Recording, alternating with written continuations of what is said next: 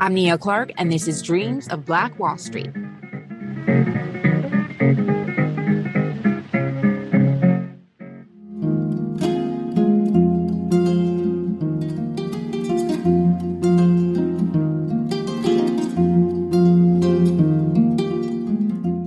You are listening to a special episode of this podcast. The third season of Dreams of Black Wall Street, the current season that you're listening to, was launched on November 10th, 2021, the 123rd anniversary of the 1898 Wilmington insurrection and coup d'etat. It's only right that we dedicate an episode of this season's podcast to commemorate the anniversary of the Wilmington massacre as well.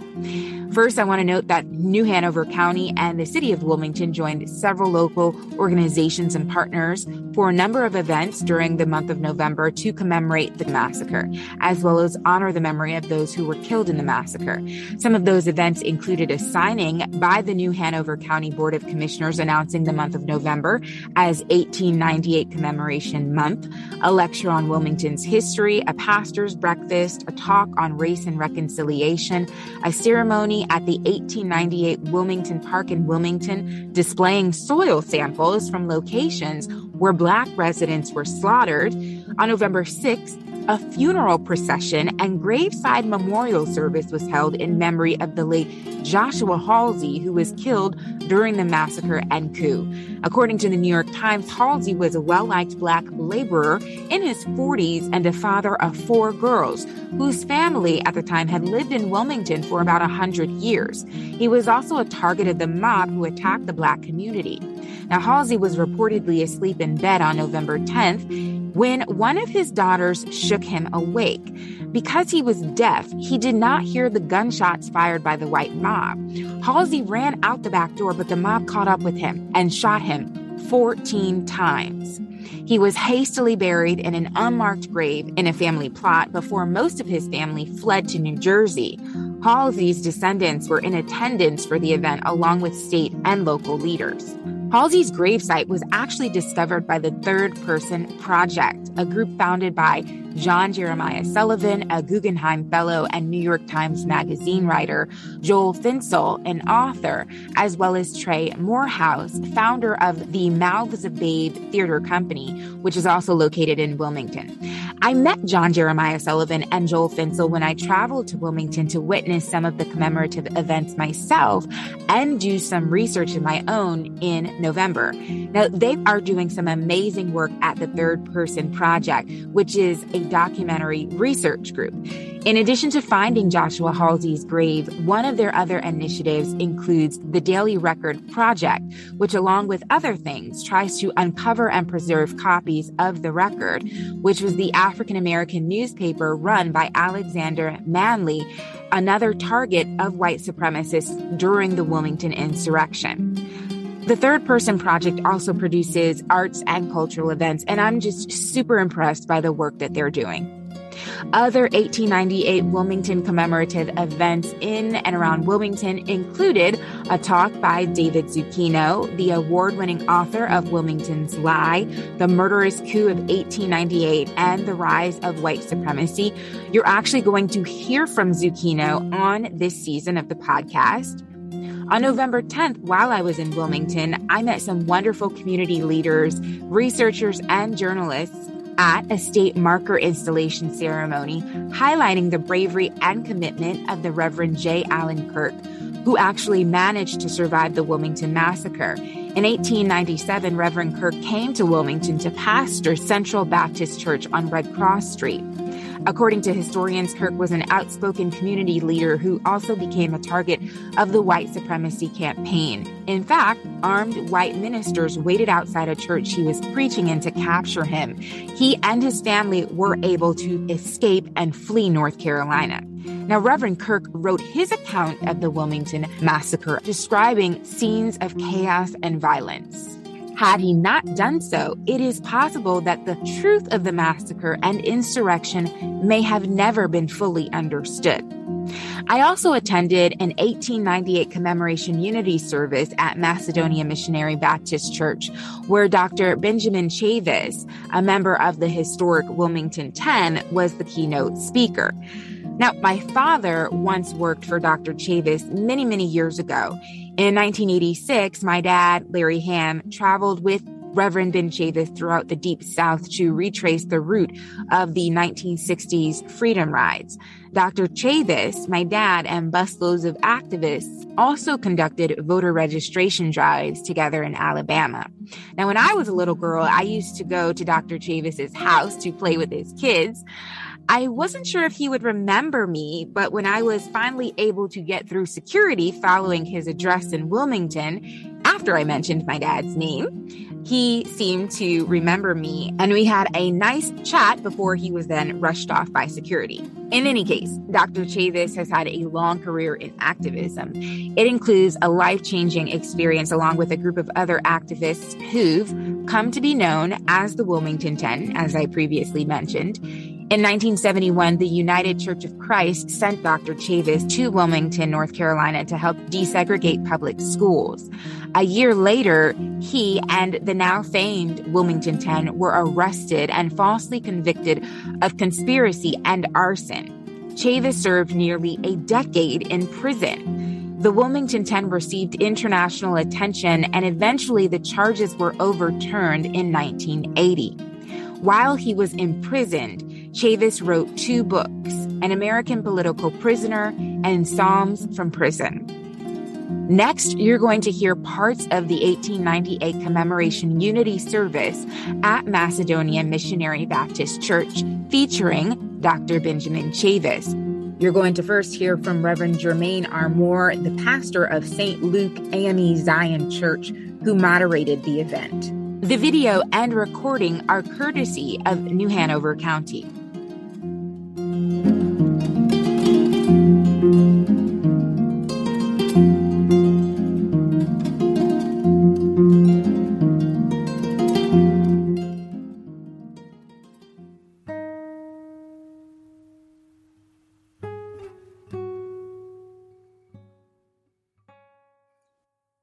Dearly beloved, we are gathered here today because 123 years ago on this day, November 10th, a tragedy happened in the city of Wilmington that not only shook up the streets of Brooklyn, but shook up the streets of the entire nation. So instead of hiding the truth in some cold basement, we've decided to tell the truth, the whole truth, and nothing but the truth, so help us God. We've decided not to hold on to the grudges of the past, but to lift up hope and let that pass to everyone with a forgiving heart. And instead of just remembering the hating of that day, we've decided to dream of the healing of today and heal and do it forward together. So therefore, we want to welcome you to the commemoration and remembrance of a 1898 Wilmington massacre, but today it's a unity program, and we will unify together. I'm going to ask that the Reverend Dr. Terry Henry, pastor of this wonderful, illustrious edifice, Macedonia Missionary Baptist Church, will come and lead us in our prayer, followed by Deborah Maxwell, who will come, president of the New Hanover County NAACP. Thank you.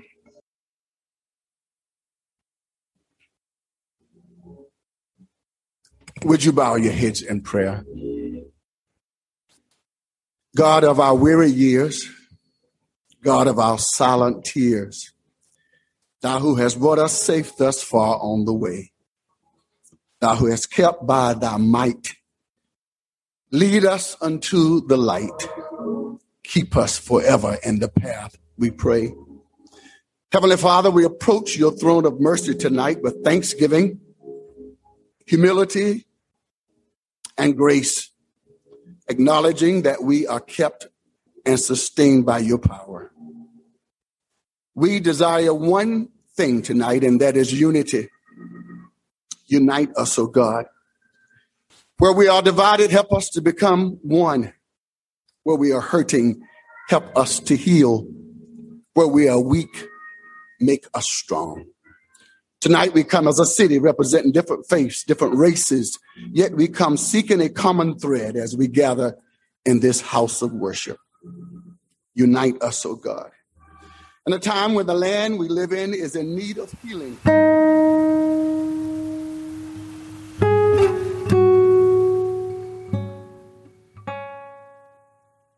I greet you for this occasion because 123 years ago, this city was fractured. Its arms were broken and bent, and guess what?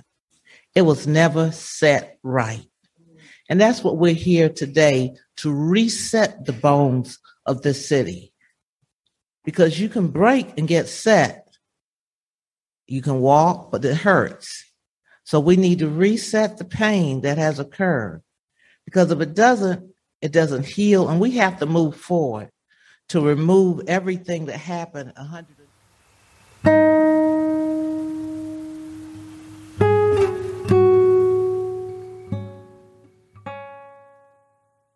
Our greetings today, our mayor, Bill Sappho, if you would come at this time, and also from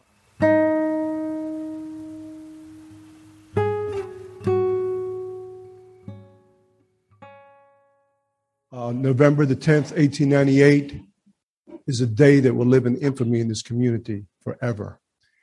But it's also a day for us to reflect and to come together as a community and as a city. And I know this healing process, or this process of the recognition of 1898, started in the mid-90s when there was a lot of discussions about recognizing what had happened, because it was quiet for many years. It was kept quiet. It was kept in a room. It was kept in a basement, as you said, and no one knew about it. And the only way that we can come forward as a community and move forward as a community is to recognize what that event did for this community. It changed the trajectory of Wilmington in many ways forever. But we also have an opportunity today, citizens that are here to heal, to come together, to bring unity, to bring equity, to bring inclusion into our community. And I know that every elected person in this community, both in the county and in the city.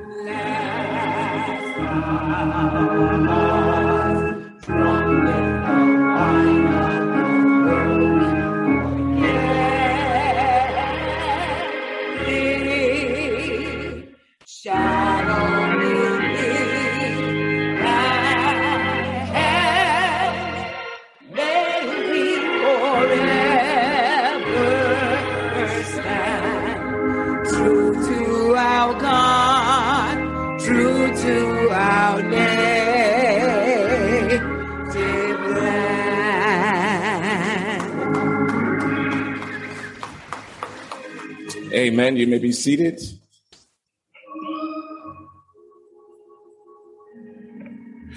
At this time, we will have a special presentation by Linda Riley Thompson.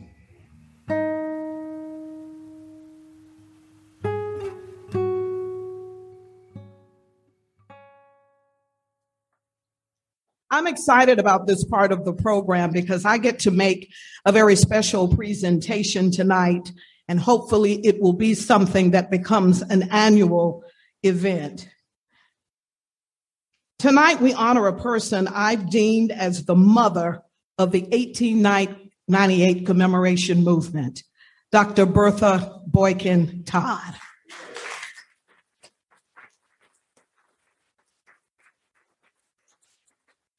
Born in Sampson County into a family of educators, she graduated as the salutatorian of her high school graduating class. After receiving numerous degrees, she was bestowed an honorary doctorate of humanities from the University of North Carolina at Wilmington, the only African-American female to be awarded an honorary doctorate from UNCW to date.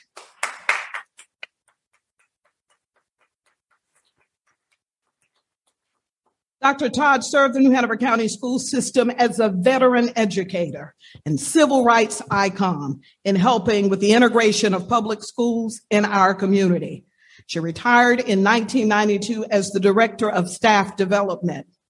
She co-chaired the 1898 Centennial Foundation from 1995 until 1999. Members consisted of university professors and community citizens. In 2002, she appeared in a nationally televised series regarding the massacre, Fighting Back, 1896 through 1917. For 13 years, she served on the 1898 Memorial Campaign Committee, helping to raise money for the 1898 Memorial Park, now valued at more than $1 million. She served for 13 years working on that project. In 1984, she received the Order of the Longleaf Pine, presented by Governor James B. Hunt during his first administration. This is the highest award given to citizens of the state of North Carolina. When she did not think our children knew enough about 1898, she and her daughter visited our school system and taught all fifth graders what 1898 was all about. She's never resting. She's never comfortable. And if your phone rings and Bertha Todd calls you, you better answer. While New Hanover County pays my salary, I love to tell people I work for Mrs. Bertha Todd. She is an author, a producer of historic documentaries, and has served on numerous boards and commissions. She is our living legend. Can you help me honor Dr. Bertha Boykin Todd this evening?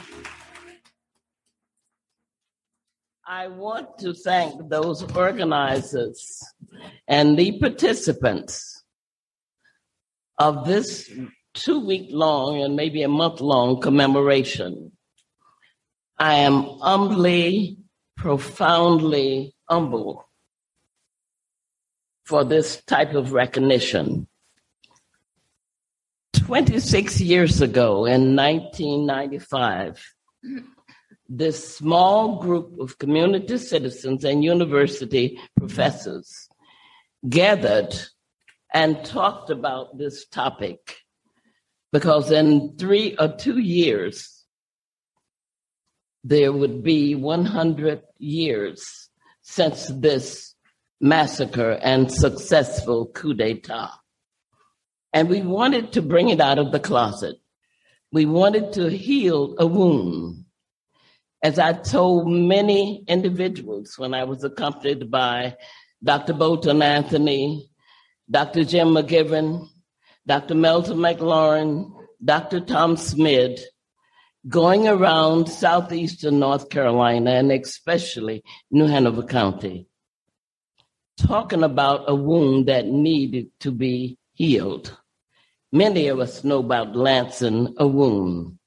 This was a wound that needed to be lanced after 100 years, and it needed healing. So we had to begin that difficult task. Ladies and gentlemen, it wasn't easy. It was an evolutionary process. I want to say to all of you, my gratitude to you for continuing this process.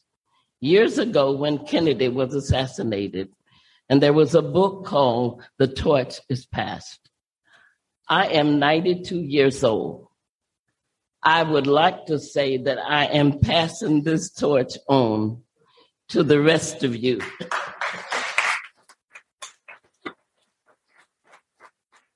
And I would like to quote a part of my philosophy that I learned years ago. Lord, help me live from day to day in such a self-forgetful way that even when I kneel to pray, my prayer will be for others. Others, Lord, yes, others. Let this my motto be. Help me to live for others, that I may live for thee. Thank you for continuing the reconciliation process.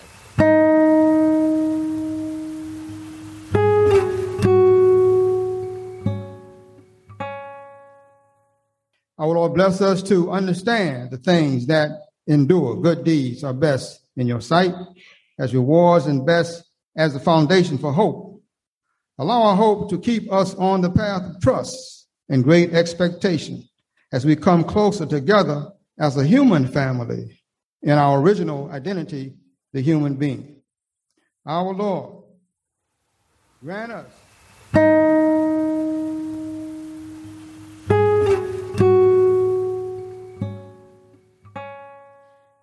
I come to you as humbly as I know how, representing and acknowledging the first people of this land.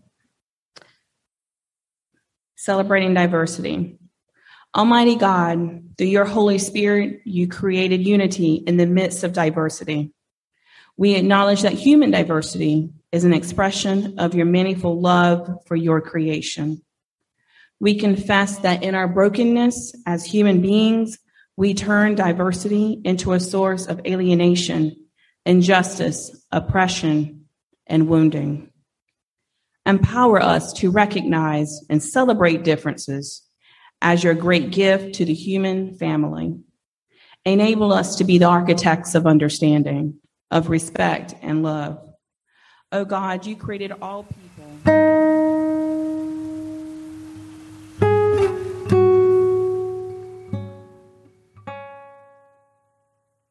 Thank you for your unity prayers, Abdul Sharif and Sister Ashley from our Islamic family and from our Native American family as well. Now we're going to ask that Pastor Kojo will come and introduce our speaker, followed by a musical selection by Mrs. Marva Robinson, and then the moment that we've been waiting for, our speaker, Dr. Benjamin Chavis, president of the National Newspaper Publishers Association. Pastor Kojo.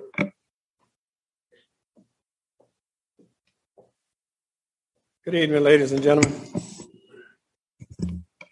It gives me great pleasure to introduce this gentleman who I've known now for the last 51 years. Dr. Chavis is a very, very, very vibrant and very extensive individual. He first got in the civil rights movement when he was just a young lad in Oxford, North Carolina. And as a teenager, he was asked to take over all of the youth in the state of North Carolina by Dr. Martin Luther King, but also by Golden Finch as well. And he, from leading the youth in the state of North Carolina for the NAACP for a period of time, he was then asked to join the North Carolina-Virginia Commission for Racial Justice. And he became the state youth coordinator and director, working with young people across the state, the two states of Virginia and North Carolina. And it was the North Carolina-Virginia Commission for Racial Justice that brought him to Wilmington in 1971 to work with the students who were having a problem boycotting the school. And that was an episode that we'll never forget. He's currently the president and CEO of the National Newspaper Publishers Association, which is the black newspapers in America. And there's right now over 141 black newspapers owned in this country. He's also the chairman of the National Association of Equal Opportunity for Higher Education, which is NAFEO for the chairman, and he's also the chairman of the Energy Action Alliance. Ben was the youngest person ever given the job as executive director and CEO of the NAACP in 1993. He was only 45 years old. And that was a big promotion for him, but it was also evidence of his ability, his history, and the things he was capable of doing. Dr. Chavis' career has began in North Carolina as a youth coordinator, as I said, but then Ben was also an ordained minister. He was an ordained minister by the United Church of Christ, and as an ordained minister, he decided to work with the children here in Wilmington. And in 1971, along with the BYBBC and yours truly, we founded together the African Historical Temple of the Black Messiah on Castle Street, which stayed up there for about up until about a year or two ago when they tore it down. He's a very outstanding individual. He's done a lot of work in this community. He's done a lot of work around the world. He's visited all over the world. He's been a part of many organizations. But the most important thing to me is he's been my best friend for the last 51 years. He's my best friend in the civil rights movement. And he's been an icon as well as a light in the United States in terms of our Black leadership, because he's never given up, he's never stopped, and he continues to fight, not for himself, but the benefit for African Americans and the benefit for all people in this country. After the song by Sister Marva, the next person you will hear will be the voice of none other than Dr. Benjamin F. Chavis, par excellence. If God is dead, what makes the flowers bloom? If God is dead, what makes summer come in June? If God is dead, who is listening and who answers prayer? I'm glad I know he lives, he lives, he lives, he lives, he lives, he lives.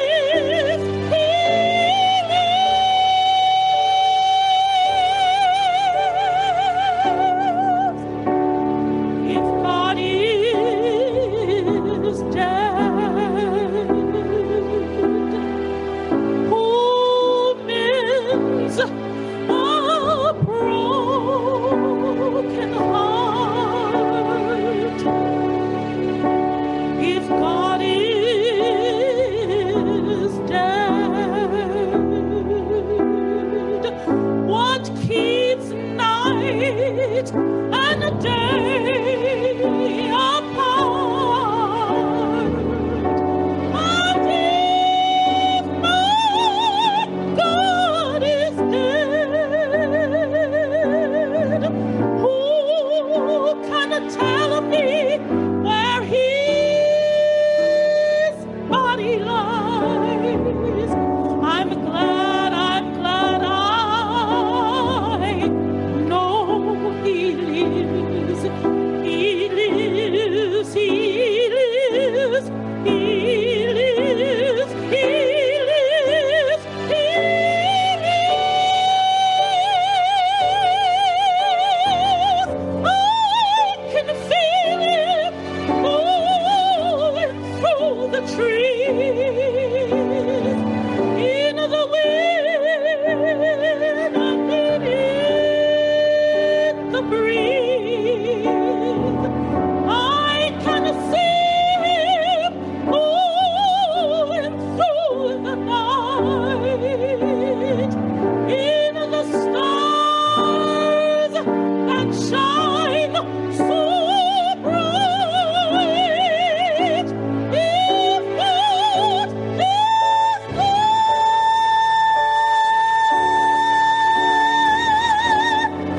what makes my life worth living? I'm glad I know he lives.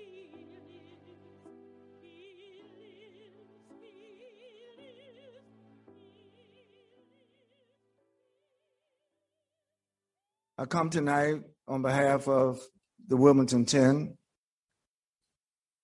I come tonight back to Wilmington, North Carolina. From 1971 to 2021, that's 50 years.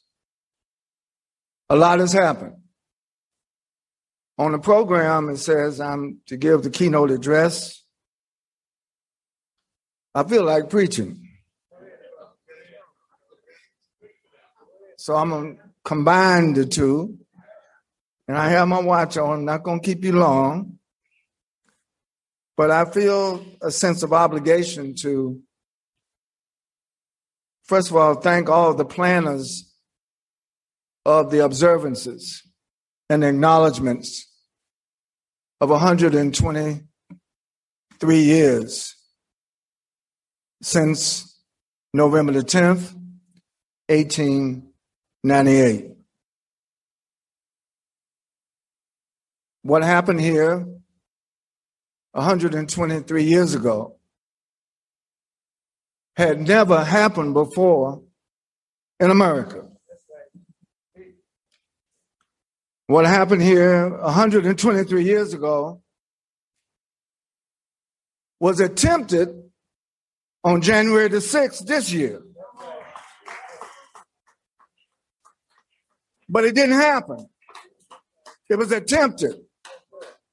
It has only happened one place in America, Wilmington, North Carolina. When I came here in February of 1971, I had heard about what had happened on November the 10th, 1898, but I really didn't know the details. Dr. Bertha, I didn't know how deep the wounds were.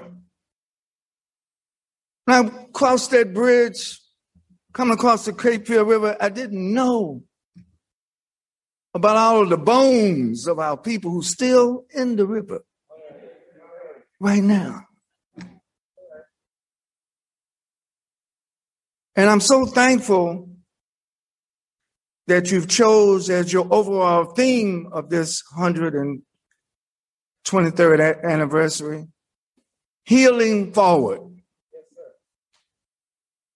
Now, I'm known to stir up a crowd.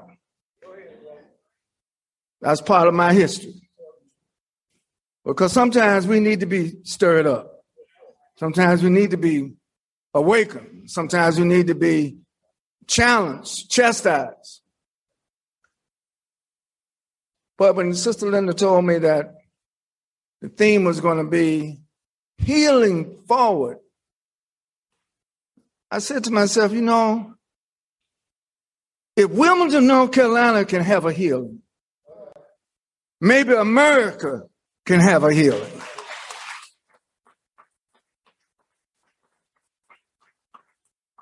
This unity service tonight reflects not just the past, but it reflects the present, and we pray to God that it reflects the future. Unity. We're Black, we're white, we're Latino, we're Asian, we're Native people, we're God's people. A reporter, Dr. Terry, asked me while I was in prison, a religious reporter from the Charlotte Observer, asked me, Pastor Henry, what is your learning after serving time unjustly in the North Carolina prison system as a member of the Wilmington 10? I wrote her a 21-page letter back. And I said that I was in McCain prison at that time. They moved me to 5 different prisons during the 1970s. And I was honest, because I think in life, whatever you face, you ought to be honest. You ought to be truthful. So even though I was locked up and didn't like the fact that the Wilmington 10, my co-defendants, who were much younger than me, except Mrs. Shepard, were suffering in prison unjustly, only because we were trying to get Black students to have an equal quality education in this city. And still, even today, I'm told, we still have issues. We still have disparities. We still have discriminations. But I wrote back to Mary Bishop, that was her name, the journalist from the Charlotte Observer. I said, my greatest learning while I have been incarcerated unjustly in North Carolina prison system as a member of the Winter 10, my greatest learning was I now affirm the oneness of humanity. She was shocked. I didn't have any expressions of anger or bitterness. Dr. King used to teach us in SCLC, bitterness only distorts the beholder. When somebody does you wrong, don't you do wrong back. If somebody hates you, don't you hate back. Now, that doesn't mean you let people mess over you. You do have to stand up and protect yourself and protect your rights. And so to me, healing forward means that we all should learn from the past. We can't live in the past. There's some brothers and sisters in our community and some people in America trying to live in the past. In fact, they just dwell in the Civil War. Some folk want to substitute the American flag with the Confederate flag in 2021. So in order to lean forward and heal forward and march forward, we got to talk about what should bring us together and not what should divide us. So being an ordained preacher, I had to go take a scripture on this subject. It's from Proverbs, the 12th chapter, 18th verse in the New King James. Well, actually, in the New Revised Standard Version. It reads, rash words are like sword thrusts, but the tongue of the wise brings healing. Now, this proverb tells us that our words matter. What we say, Mr. Mayor, matters. Because what we say often determines what we do. And so, prior to 1898 and 1886, there was an election. Blacks and whites worked together, got elected in this city. Wilmington was the largest city in America, largest city in North Carolina. It was a thriving metropolis in the late 1800s. Blacks and whites not just working together, but building together, thriving together. Abraham Lincoln was a Republican. And so the party of Lincoln became the party of liberation. So most of the blacks here in Wilmington at that time, they were also Republicans. Fusion politics. I don't know what has happened to the Republican Party now. Lord have mercy.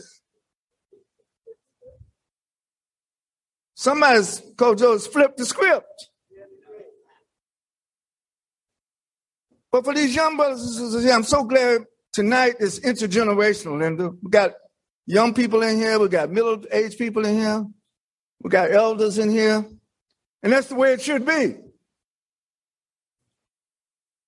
But the scripture says that harsh words, rash words, hateful words, discriminatory words, oppressive words, repressive words, hurt, harm, destroy, deny, negate, disable.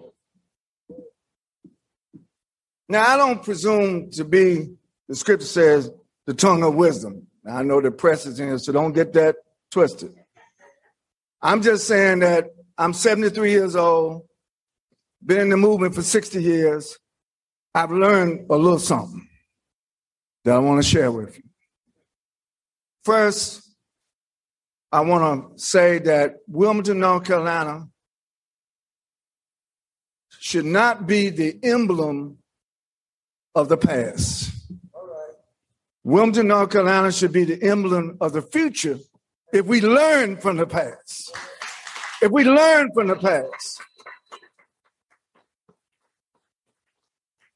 I was so proud today when I got to that airport to see all these police officers. I mean, Lord knows, I would rather be escorted by the police than chased by the police. It was a great feeling. And then I see a black police chief in Wilmington, North Carolina. A black police chief in Wilmington, North Carolina. I mean, we could end the program tonight.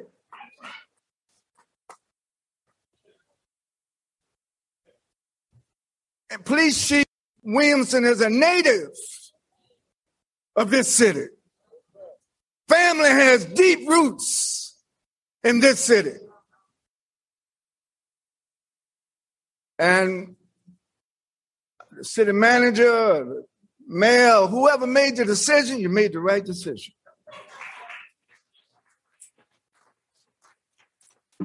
And I'm not just talking about his race. I'm talking about his character. I'm talking about his integrity.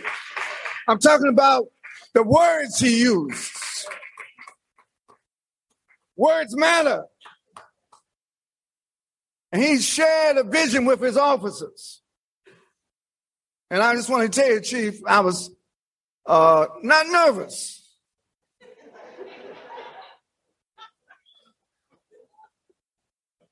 I mean, these plainclothes and uniform officers surrounded me. I said, oh, man, I feel good in Wilmington. And then we had a reception, and we had a little time to private talk.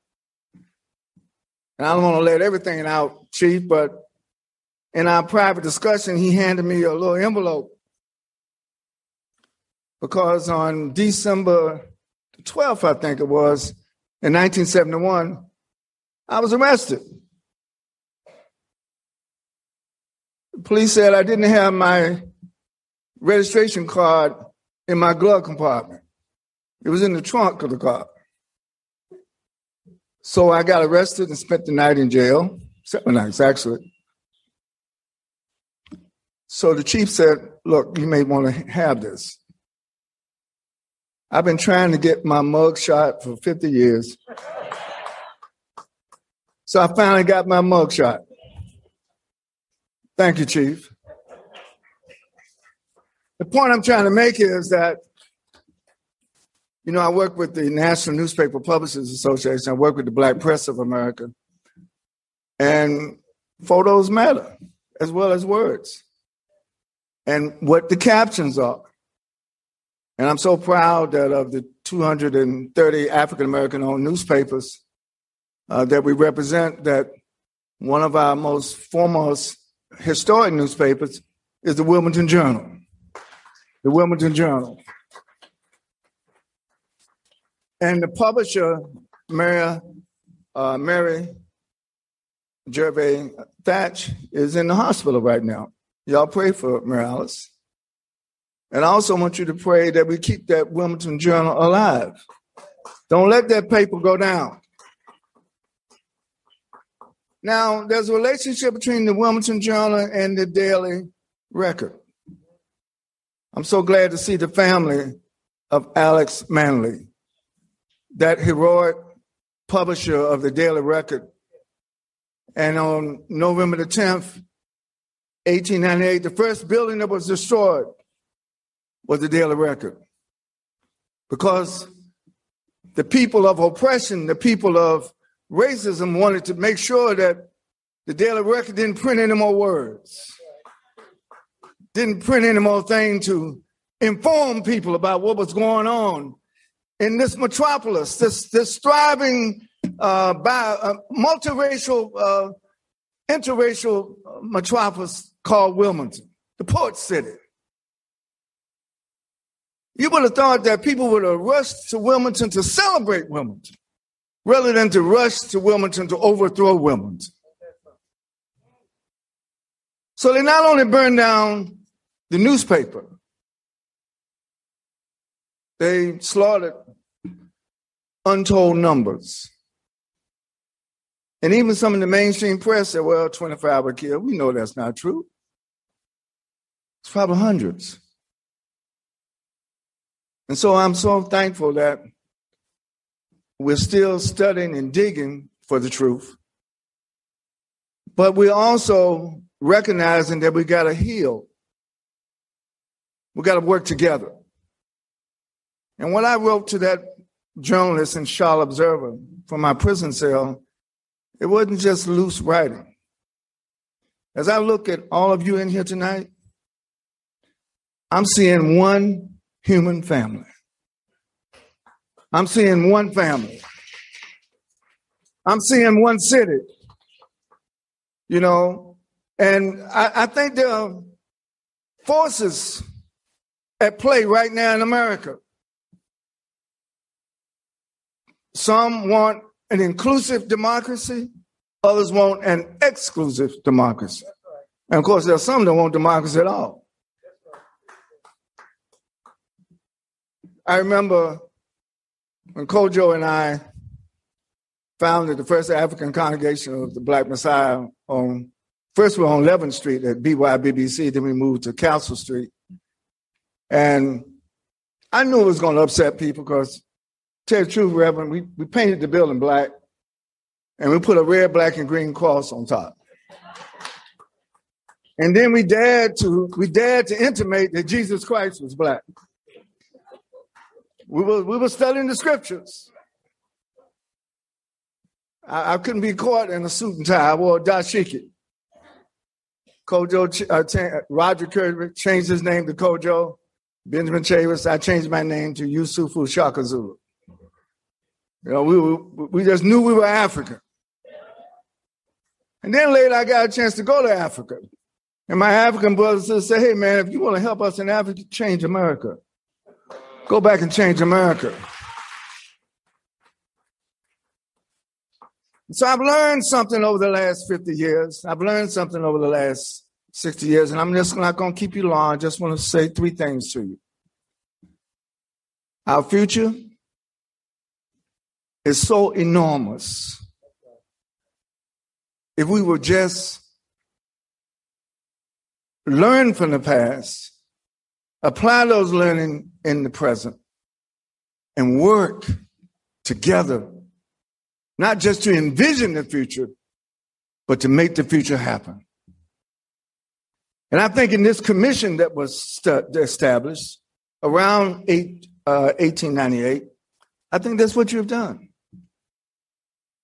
Mayor, I believe that Wilmington is a better city because we finally decided that we're not only going to study the past, but learn from the past, and then we decided we're going to live a different kind of future, a better future. And to me, that's so important.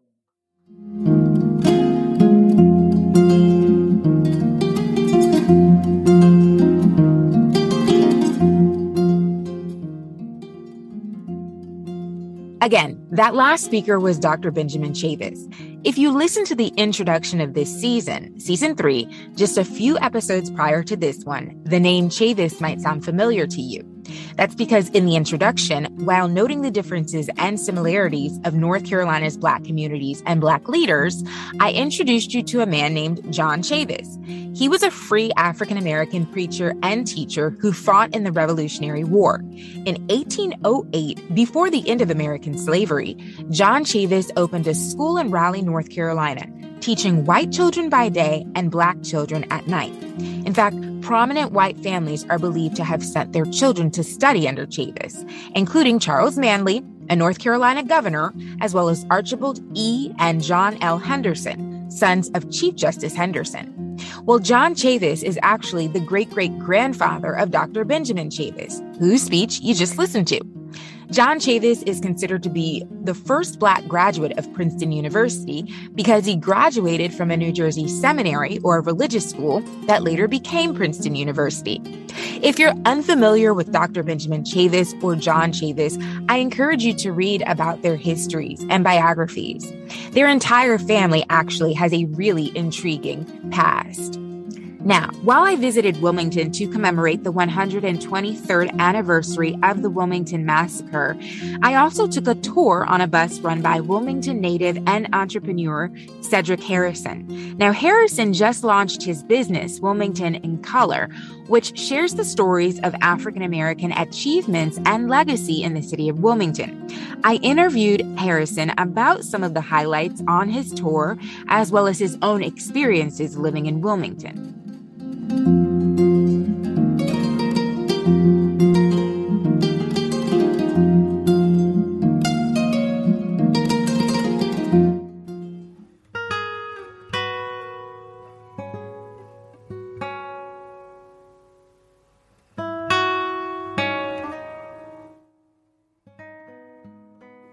To Cedric, we met each other when I went to Wilmington, and that was the week of November 10th, which was the anniversary of the 1898 Wilmington Massacre, insurrection, coup d'etat, what have you.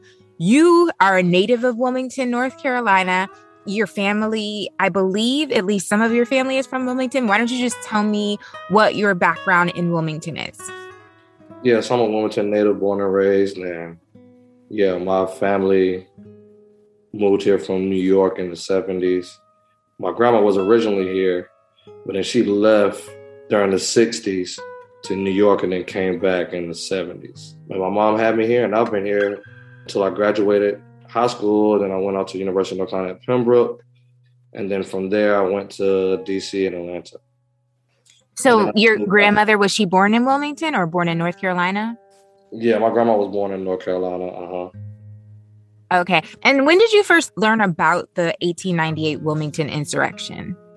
When I really learned about the 1898 insurrection was when I was in college at UNC Pembroke. I was a broadcasting major, and I was coming across some interviews that ended up actually later on being some clips of the documentary Wilmington on Fire, created by filmmaker Chris Everett. And I actually ended up reaching out to him like, man, I'm an intern, broadcasting major at Pembroke, and I saw some clips. One of the reasons why it made me gravitate towards it was one of the clips was from like Dr. Umar Johnson. And I was like, what in the world he's talking about Wilmington for? You know what I mean? And then it made me dive a little bit deeper. And then my actual history professor that I ended up taking history for like 3 times until I found the right professor, I feel like. And he started to engage with me about Wilmington's Black history when he found out I was from Wilmington, because where my college is about an hour and a half from Wilmington. I was looking at him like he was talking a different language because I really didn't know what he was talking about. And so, yeah, those 2 things, both were my first moments of really being brought to the light of 1898. And both of those moments happened when I was in college. Right. So you didn't even know about Wilmington when you were living here initially. Yeah, initially, yeah. You heard about Black people being thrown in the river, but you didn't really know where that came from. So you moved away, you went to college, and then you went to, I believe you said you went to DC to live, and then you went to Atlanta to live for several years as well. And then you moved back to Wilmington. What made you move back? Just as I was able to really become thoroughly immersed around just the art and the excellence, I guess, to the journey of Black excellence. Living in DC and Atlanta, I had realized that I was taught wrong growing up around what that looks like and how it could be attained. And it really empowered me as I look around Atlanta. It's no secret that Atlanta is like the capital for Black excellence, it seems like, and definitely like, Black entrepreneurship, Black creators, and the list goes on. And as I started to exist amongst that space there, I started to realize that it got to this point that it is now where people like myself can just freely move here and feel great to be a part of this Black thing that's going on in Atlanta. But ultimately somebody had to make the sacrifices a long time ago to build the foundation and what makes it the Atlanta that it is today. I started to connect that dots with the thoughts of, what if 1898 never happened in Wilmington, and what would this city look like? And so I figured that instead of just trying to go with the flow in Atlanta, that I could use my time on this earth by actually more so establishing the foundation in my hometown. But I felt like it would take somebody like me to actually have to come back home and make the sacrifices to actually get it to the level of where you see Atlanta. But I'm sure I won't get to see the day where Wilmington looks like that. But 100 years from now, when it will be 200 years from the anniversary of 1898 or whatever, that, Wilmington would be looked at a little bit differently. And it could be said that my efforts were some of the foundational efforts that got Wilmington to that place. When I was in Wilmington, you gave me a tour on your newly launched tour bus. You have a company called Wilmington in Color, where you do a tour of the Black history in and throughout Wilmington. I have to say, when I went to Wilmington, I was really surprised at how gentrified what had been the Black community for all these years was. So a lot of people who visit or even move into Wilmington today probably have no idea about a lot of the history that you talk about on your tour. So without giving the whole tour away, just kind of tell me about some of the influential folks in Wilmington. We know about the excellence that existed in Wilmington, but a lot of the names are not widely known. I mean, one of the first people that I feel like I have to say first is David Walker. David Walker is a great example. A lot of people that do know about David Walker may not know about his Wilmington ties, but he was born and raised in Wilmington as a free Black, actually, during a time where, slavery was definitely still alive, well, and legal. But he actually ended up leaving Wilmington as a young boy once he saw a child have to beat his mother to death in a punishment. And he said, I can no longer be free in a city where I have to see my people suffering in chains. And ironically, he ended up moving to South Carolina after that. But he actually ended up being thoroughly immersed in the African Methodist Church when he moved to South Carolina. And that actually empowered him to join the abolitionist movement. And he moved to Philadelphia, Pennsylvania. And from there, he actually started to help runaway slaves find work up north and in Canada area. And then he ended up moving to Boston, Massachusetts, and ended up becoming a writer for the Freedom Journal created by Peter Williams. And during that time as a writer, he actually ended up writing one of the most important pieces of literature in the 18th century called the pamphlet. And pretty much it challenges slavery, it challenges racism, it challenges the way that whites used religion to block the mindset and make people feel like slavery was like morally okay. And then it also just challenged colonization and ignorance as a whole. And the actual document was so very important that if you were free and was a sailor and was Black, you actually couldn't pull up to the docks of the state of Georgia because the Confederates and just whites there in that area would be very, very scared that you would actually have a copy of this document and this pamphlet on you. And they were afraid that it was actually encouraging Blacks and would get in the hands of slaves to inspire them to rebel.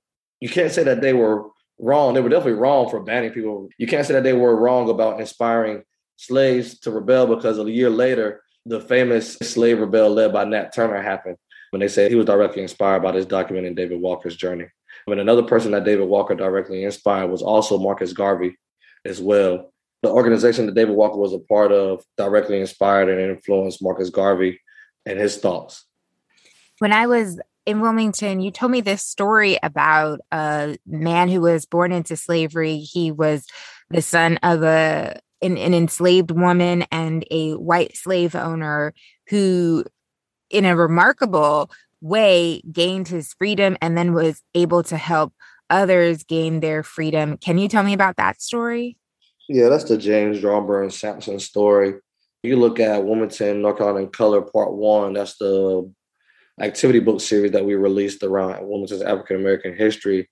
It's actually the only actual house that we have listed. The rest of them are like churches and schools. and businesses. But yeah, his house, the James Drawburn Sampson house on Walnut Street, which is the north side of Wilmington, where historically that's where the Black community first resided at. He actually was born a mulatto and a son to a slave master. And, his father, who was white, ended up teaching him carpentry, as he knew as well. And after he taught him, he actually freed him. And when he freed him, he also purchased him 10 enslaved people as well and told him, do for them as I've done for you. And James did just that. He ended up teaching these other individuals how to make money with their hands in carpentry and let them purchase their freedom. And because of that, James ended up becoming the richest Black man in antebellum North Carolina. And another small story that I don't know if it's a good thing or not, but it's the truth. When he let those people purchase their freedom, he also gave them his last name of Sampson. So it may be some Sampsons running around here that aren't actually Sampsons. That's the James Drawburn Sampson house. And that house still carried a historical torch, as after James Drawburn Sampson passed away, it actually was taken over by Dr. Daniel C. Roan, who was one of the Black doctors of Wilmington, and they ended up creating a Black community hospital right around the corner from that house.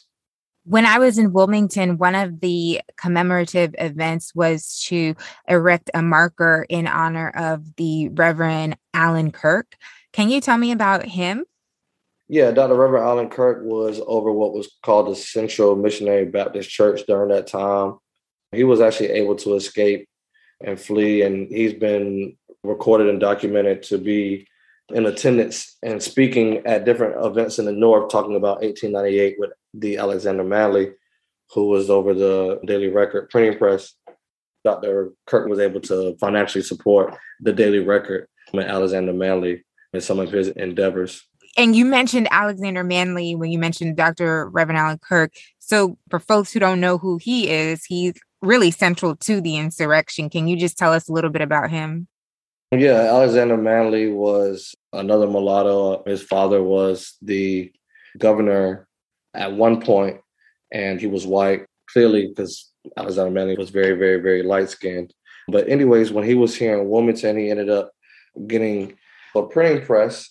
With that printing press, he ended up creating the Daily Record, which was a daily Black-owned newspaper that actually ended up having more subscribers than the actual white leading newspaper in Wilmington at that time, which was called the Morning Star. And it still exists today. Currently it's called Star News. But the owner and founder of that during that time did not like Alexander Manley, not just because the Daily Record had more subscribers than the Morning Star, which didn't seem too ironic, being that it was more African Americans in Wilmington during that time than whites. However, it also had more white subscribers than the actual Morning Star did as well. So I think that was something that they frowned upon. And then also it was a Republican Party voice paper during that time, as Blacks like to favor the Republican Party a lot more during that time. And yeah, he ended up causing a lot of friction in Wilmington during the months that led up before 1898. He was challenged by an article that was put out in the Morning Star, basically saying that they need to lynch 100 Negroes to protect Southern womanhood and to stop Black men from raping white women. And Alexander Manley responded back in the Daily Record saying that, you see a Black man with a white woman, more than likely, I'm sure that is because they're both in love and she likes them and they have consent. And Wilmington was pretty filled with white racists. And if you weren't a white racist, they would be questioning why you weren't if you were white. And so a lot of folks that joined in the white angry mob during the days of 1898 either were really, really about the cause or just too scared to help and stand up and do anything. And the angry mob, first place they went to was the Daily Record and burnt the Daily Record down to the ground. And that place in Wilmington is still a vacant lot to this day. And a lot of people don't know that it wasn't just a standalone building, the printing press. It actually was the annex to the church, the Black church that it was beside. And it was called the Love and Chariot Hall Annex Building. And they actually moved there because this wasn't their first threat from white racists in the town of Wilmington. This is actually like their third time moving. They tried to move more and more within the Black community to be protected. The day of November 10th, where they had moved to, still wasn't good enough. A lot of times when we talk about this history, we mention some of the women, but we know that women have kind of been overshadowed when it comes to their contribution, especially to the advancement of Black communities. So are there any women that stick out in your mind as community leaders that were really influential even before or even after the 1898 Wilmington insurrection in Wilmington, North Carolina? I mean, well, one that was directly influenced was Alexander Manly's wife, Sajwar. She came from a very prominent family and was very instrumental with Alexander Manly, as you could just imagine, as instrumental as Black women are now, you know, but then just from her own walk and her own journey and her own legacy. She was a singer for the Fifth Jubilee Singers, which was very historical as well. And she's been a lot of the documents that you actually read about 1898 and about Alexander Manly's legacy comes directly from his wife, Ms. Sajwar. Her family itself has a pretty strong legacy and foundation. There's other many women that have accomplished great things in Wilmington. For example, the Delta Sigma Theta House is one example where the first actual loan that an African-American ever received for $50,000, that first loan was received by the Delta Sigma Theta so that they could actually take over the house.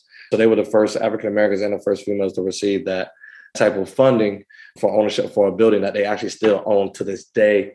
And then also the great Althea Gibson used to walk and roam the streets of Wilmington, and she actually graduated from Williston High School, which is the first all-Black accredited high school in North Carolina. And actually the Sajwars, one of their daughters, also taught at that school as well. But yeah, Althea Gibson was the first African-American female to win a national championship in tennis. And so basically she was like the first Serena Williams, and she was brought to Wilmington by a man by the name of Dr. Herbert Eaton. I mean, he actually built the whole tennis court in his backyard that she used to practice in and play in until she graduated high school and then went on to the pros. What made you decide to start Wilmington in Color? You have some other involvement in the community in terms of community leadership and also volunteerism. But what specifically made you start Wilmington in Color? Yeah, so about 6 years ago, I created an initiative called Support the Court Foundation, which is a 501c3 nonprofit. And we were doing random acts of kindness, and I kind of felt like we were putting a Band-Aid on some issues, and I wanted to really fully heal the scars.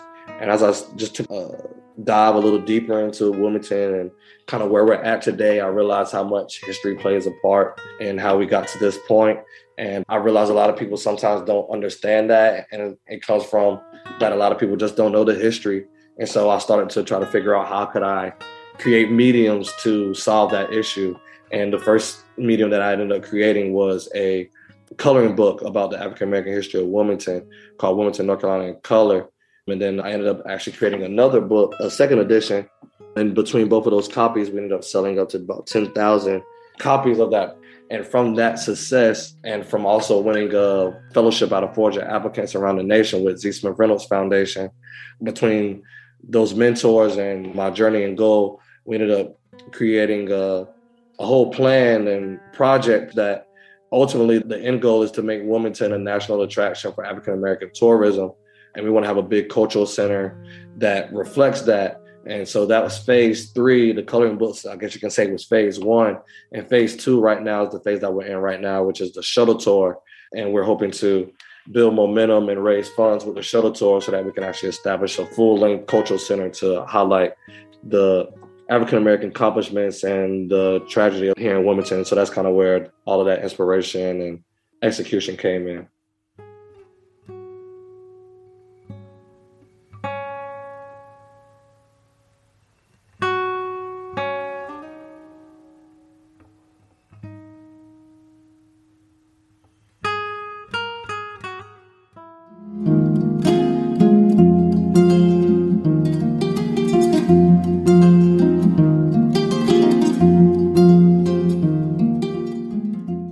In the next episode, we're going to explore the events that led up to the 1898 Wilmington insurrection and coup d'etat, along with the insurrection and coup itself. To all the listeners of this podcast, I need your help. it's really important that you rate, review, and subscribe to this podcast on iTunes or your favorite podcast platform.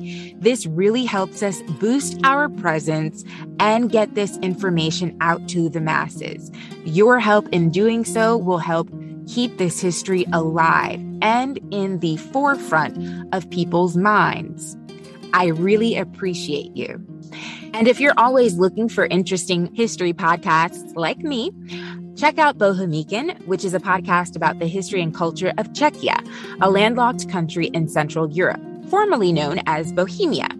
Interestingly enough, it was actually once controlled by Nazi Germany, but it was restored in 1945 and then became an Eastern Bloc communist state following a coup d'etat in 1948, similar to Wilmington, North Carolina.